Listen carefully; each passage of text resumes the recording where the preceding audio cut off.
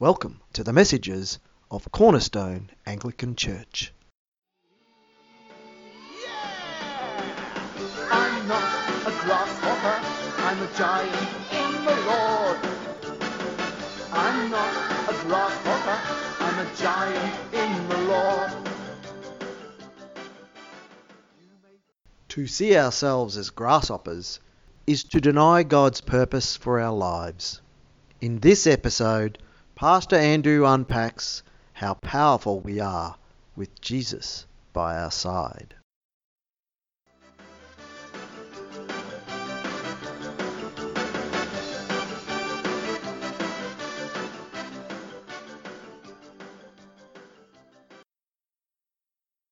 God is healing us at some very deep levels. And I'm watching sort of a parallel process of God healing us as individuals and God healing us as a church. And one of the elements of healing that is going on and needs to go on is a sense of unworthiness. What have we to offer? And that comes out of the containment of abuse. It's like we are manipulated to a point of understanding that we really have nothing to offer. And that's not true. And I remember one of the early sermons I gave at the old church, and I asked this question: who told you you were grasshoppers? Now, there was part of a sermon that talked about when Israel was at Kadesh Barnea in the wilderness. God told them to choose 12 spies to go into the land, to suss out the land, so that they would be ready to go in and take it. So instead of the spies coming back and saying, wow, it's ready to go, they came back in great fear and trepidation. That yes, it was a land flowing with milk and honey, but there were giants in the land. And we saw ourselves as grasshoppers before them. And the key words there is we saw ourselves.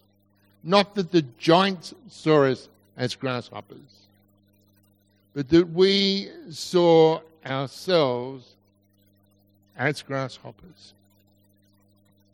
And in that very thought, the nation was defeated. That very concept of themselves defeated them and separated them from their God and from his command for them to take the land, their land,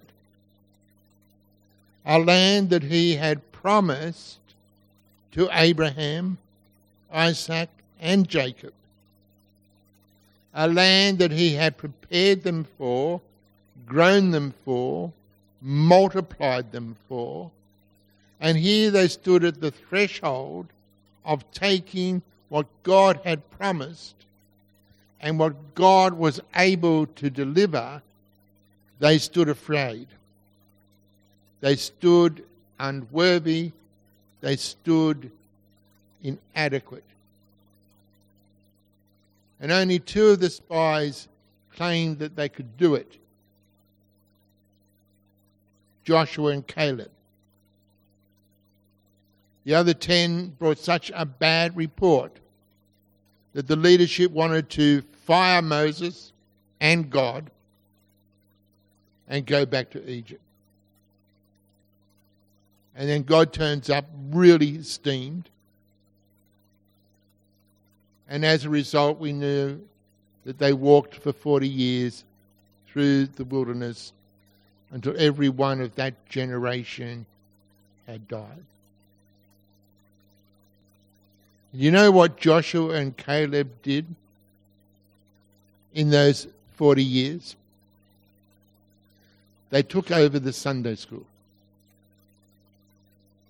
They began to train a new generation so that when they came back to the entrance into the promised land again, they were going to take it. And some 40 years later, Caleb's 80. Who's 80 plus? Are you ready to take the land? Are your muscles really rippling? That's what Caleb said. He said, I am stronger than I was 40 years ago. At 80. I'm stronger than I was when I was 40. How we see ourselves can defeat us, because we're more than we think that we are. And the past and what it's implanted, what it's ingrained, what it has hurled at us, how it has overwhelmed us, can so affect how we see ourselves that in the very thoughts we are defeated. But I want to tell you this. We are not grasshoppers. We are no longer unworthy. We are not inadequate. That whatever the battle that is before us, we are more than ready for. Our muscles are rippling in our arms. We are more than powerful in Jesus Christ. God whispered to me the other night in the middle of a battle, I want you to tell my people who I am. I paused, not that I didn't want to do that, but how do you even begin to do that? What is God getting at? Which part are you, God? And then it struck me. Our God is not a namby-pamby God. He's not a pushover. He's seriously not inadequate. He is not impersonal. He actually deeply cares for the people on this planet, to the extent that he gave his only begotten Son, that we would not perish, but have eternal life. Our Christian culture and scholarship has wanted to so emphasize God as love, or this loving God, or what a loving God would or would not do, that we've almost made him a non-entity, a namby-pamby God who just doesn't get involved where the nitty-gritty happens, where the real pain is going on. And the scriptures are decimated by scholars who have this angst against a God who just might call to account evil. They might bring judgment upon evil. And those who want to hold on evil and implement it to its nth degree. That is not our God. Our God cares. He is not impotent. He's not limited by this physical universe that we live in. He goes beyond anything that we possibly can consider to make sure that his love, his true love, is implemented, and true love has to deal with evil. And so he calls us to account. We have a God who so loves us that he's willing to give himself to us. Not that we can then merely do what we like. Not that we can call unrighteousness righteousness. The prophets tell us, woe is the day when righteousness is considered unrighteousness and unrighteousness is considered righteousness. And yet we have a Christian world and a world beyond it rampant in wanting to make us think that sin is just an aberration, that things God in His Word have considered to be wrong are just a misunderstanding, that we allow sin to be rampant because our God is a God of love. But how can a God of love allow evil to be rampant? You know how many people don't come to church because they believe that God just did not care when things went really wrong? I remember driving my motorbike through Newtown in Sydney back in my atheist days. I drove past this bus. Then there was this great kerfuffle behind me. I got down to Sydney University and heard this police siren. This policeman on a motorbike didn't go past. He stopped beside me. He said, "Pull over, driver." So I pulled over, got off the bike, and he said, "Have you just come through this street in Newtown?" I said, "Yeah." He says, "Do you know you ran over somebody?" I says, "What?" Surely on a bike you would know if you've run over somebody. Car, you might actually do it and not realise it. He said, "Yeah, I got witnesses. They got your rego number. They got your description. You ran over this guy and broke his leg." And so he took me back to the police station. But as I was getting back on the bike to do that, I had this thought. There is no justice in the universe. I was by myself. I was about to go to prison for hitting somebody and running, and there was no hope. And so we got back to the police station, and big burly sergeant said, "Why did you run, son?" And I said, "Well, I didn't know I'd hit anybody." They were aggro. So I'm really stressed to the hilt. And then this detective comes into the room and says, "Why don't everybody just settle down for a minute?" So he sat down and said, "Tell me what happened." I said, "Well, I was driving my bike past this bus, heard this sort of honking noise, and then this bike went screaming past me." He says, "Yes, we've got witnesses who saw the other bike. You didn't hit the guy." And I thought, wow, okay. I actually didn't get booked for anything. But you know what I didn't do? I did not think maybe there was justice in the universe. Because I didn't believe in God. We have an awesome God who's alive and well. He hasn't forgotten us. He hasn't deserted us. We were not alone in those events where we really felt we were deserted.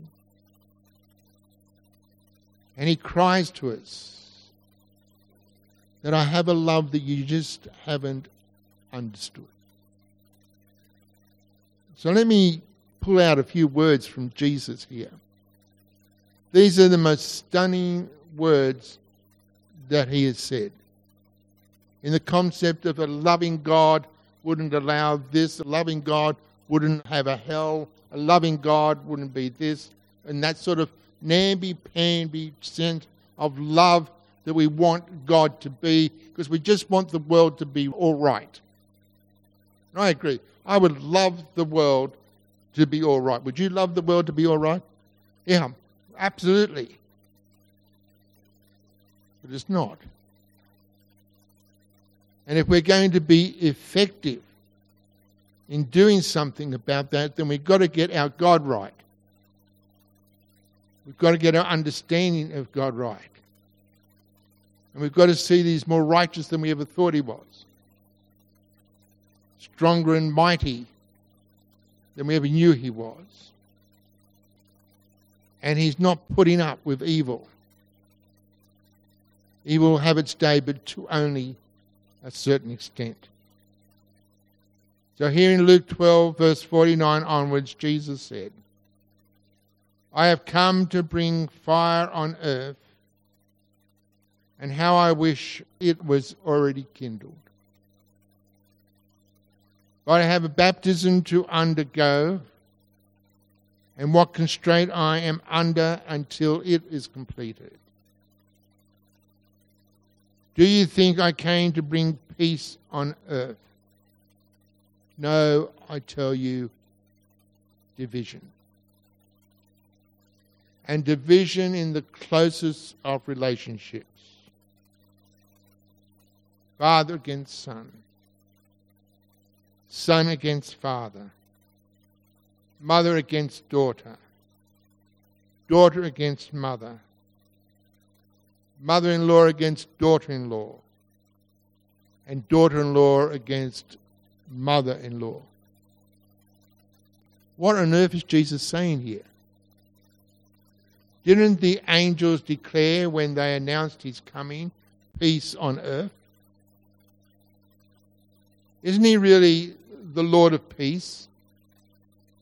Isn't that what he came to bring? It confounds us, doesn't it? And maybe it challenges that we just might not quite have nailed God in the right way here. He's not impotent. He's serious, he's not uncaring. He holds human beings and angelic beings to account. It means we have to give account. But you know, as I've watched and listened to some of my team pray, they always bring the cross in. They hold the cross out there. And that is really powerful. Because despite whatever Jesus is really saying here, he says, I have a baptism to undergo and I'm in constraint until it's completed.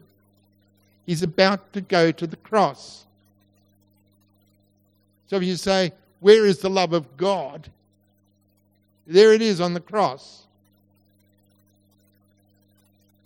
And what that does is offer us full impact of that love. Full enclosure in that love. Full security in that love. Everything in us that rages against the love and righteousness of God is dealt with in the cross. So that we can come into the presence of his love, in the presence of his joy, in the presence of his glory, totally forgiven. Totally forgiven.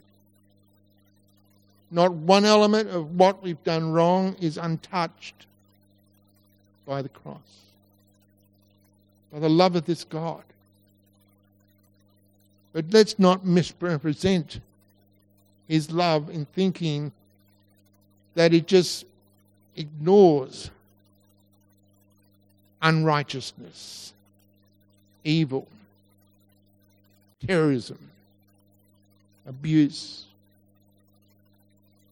His love does not ignore it. And those who love to do those things will be brought to account.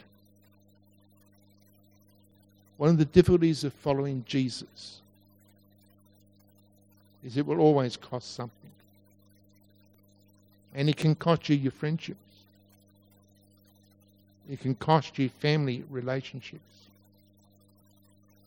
Not so much that they sever it, but put a strain on them. Those who have non-Christian family members, do you feel the strain often? Especially if religion is brought up. Because Jesus didn't come to bring peace. Why didn't he? We would just love peace. We would really, really love it. But at what price? How do you bring peace? If we don't agree to being part of the process, how do you bring peace? If we want to stick to our ideas we want to stay in our unrighteous concepts. How does God bring peace? I think peace can come, but it won't come instantly. It'll only come as we allow Him to transform us. That we engage Him for who He is, for what He is. That we engage His commands and do them. That we love what He loves and hate what He hates. Woo, hold on. We're not supposed to hate, are we? You read the Psalms? God hates evil. Why? Because evil is so destructive. It destroys almost everything. It manipulates almost everything. God wants us involved in what He's doing because He has made us worthy to do it. Our muscles are rippling in our arms. It really doesn't matter how old you are. Some of the most powerful outreach programs on this planet have been done by grandparents. David Wilkerson's mother had begged him to start an outreach for the hippies in Haight-Ashbury. And he refused. He said, they're just rich kids, just out on a spree. So she and one of her other friends started the Lost Coin coffee shop, which was down in a basement. And all these hippies would come in and listen to gospel music and to the Word of God. God has an agenda for us that we're worthy to do and we're ready to go. And we're going to trip over it whether we like it or not. And we're going to have to decide whether we're going to be like Caleb and say, I'm stronger than I was 40 years ago. We are not grasshoppers. And I just love for you to get a hold of who God really is. Because the moment we do that, we do not have to stand afraid, ever. Ricky Pratney was a youth evangelist back in the 1990s.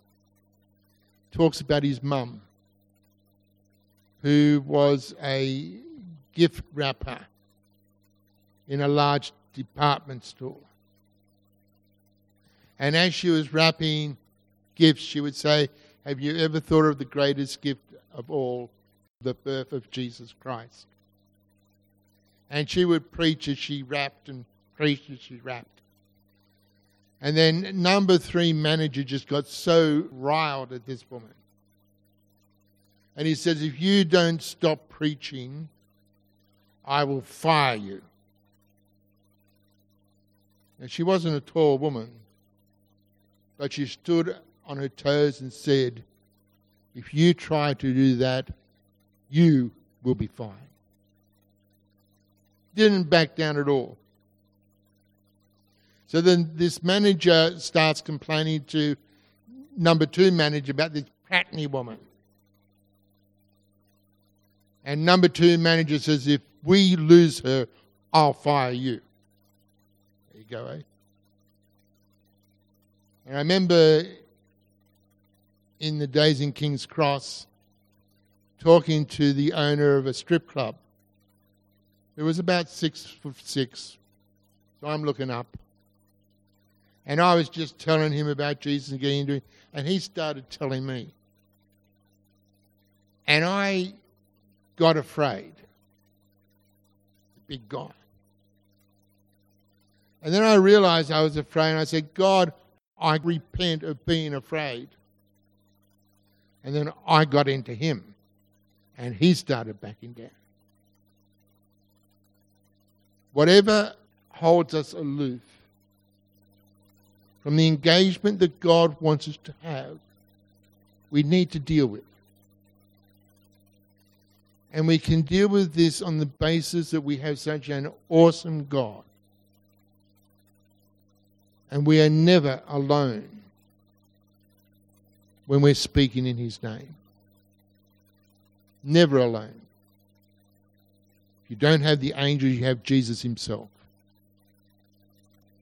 And we need to walk into the sense that this God cares. And he cares about what we care about, but beyond what we care about. How many people do you think you walk past and you know he cares about every one of them? And you never know. Today, tomorrow, might be the day that you bump into them. And you're going to stand there in God, in the fullness of his Spirit, with your muscles rippling, and you're going to bring to them a sense of the kingdom of God and our God who reigns and who reigns mightily. We are not unworthy. We are not contained. We are not inadequate. We are more than enough to win the battle and bring the purpose of God into its fullness. Let's pray. Jesus, you know that we love peace. But help us that we will not allow peace to hold us back from being effective in you and fulfilling your purpose. Help us to be gentle and loving, but also forthright about your kingdom, about who you are, and what you've done for them. We ask this in Jesus' name. Amen.